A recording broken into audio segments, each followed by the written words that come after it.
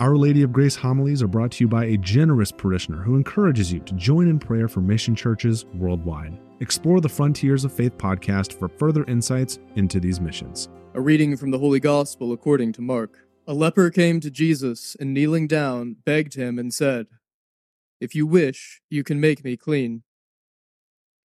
Moved with pity, he stretched out his hand, touched him, and said to him, "I do will it, be made clean." The leprosy left him immediately, and he was made clean.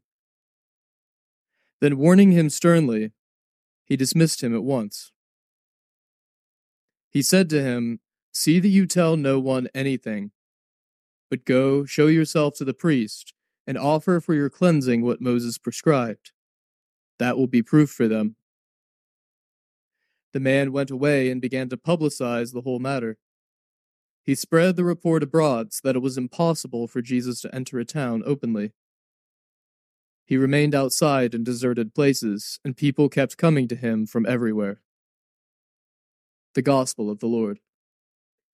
Some of you may have noticed there's a bit of a plot twist in our readings when you take them as a whole today. Our first reading, it could be summed up in one of its last lines, "He shall dwell apart." That was the instruction for people with leprosy under the Mosaic Law. They're meant to be set aside from others. The only lawful interaction with another person was to shout out to them and tell them to stay away. Right? The only lawful interaction with another person is to make sure that you stay separate from them.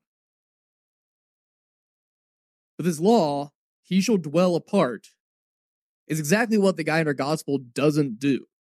The very first line, he goes straight up to Jesus. Supposed to stay away from everybody. In the first line of the gospel, he approaches somebody. It's worth asking the question why he does this.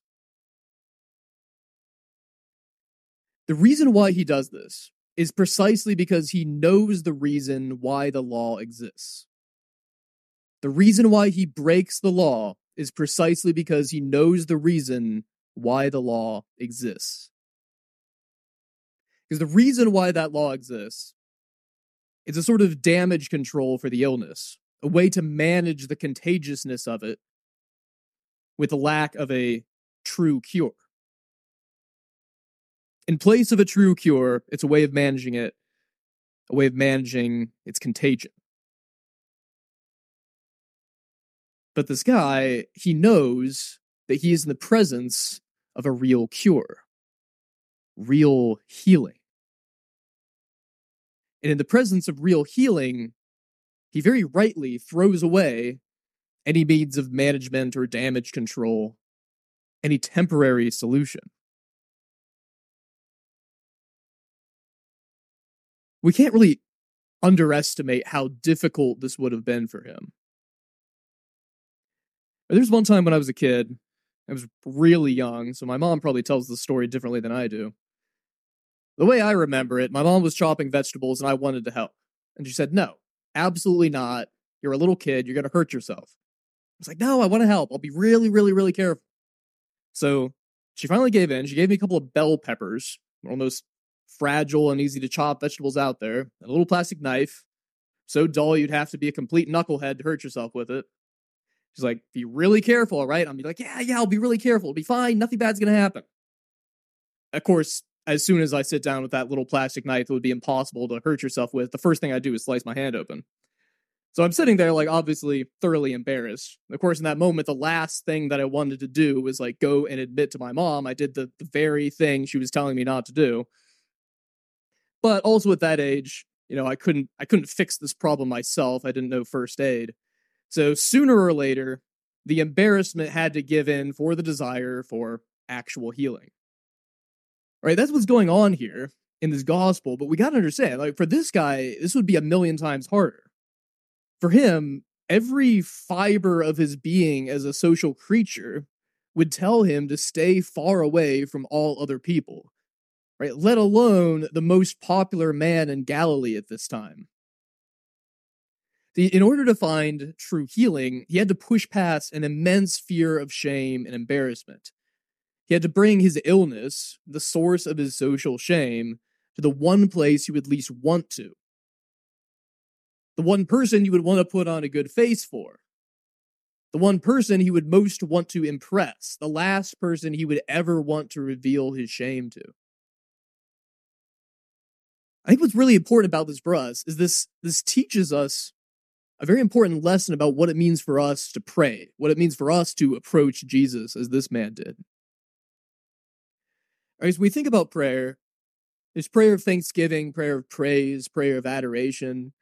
Right, those are the ones that we do when we remember there's different kinds of prayer. I think most of the time we just kind of find ourselves asking for stuff. But even that, we can take it to a deeper level. And this guy's teaching us how. Because when you ask the question, what does my soul really need? What should I be asking for in prayer? It may seem like an abstract question, but this guy is giving us a good way of discerning that. Because how does he discern that? How does he discern what to bring to Jesus? Basically, what he brings to Jesus is exactly the thing that he would least want to, the thing he's most ashamed of. I think that's actually a good paradigm for us to think about. Right? We ought to look at what we are most embarrassed or ashamed to bring to prayer. And according to this gospel, that's probably exactly the thing that we should be bringing to prayer. Right? This man brought his leprosy to Jesus for healing. And for us, it's worth thinking about what is our leprosy in the spiritual life, so to speak. What is the thing that we are ashamed to bring to God? That's probably the thing that we most need to. Right, so maybe this is something like doubts. Having doubts about God's existence, having doubts about some of Jesus' teachings, the teachings of the church.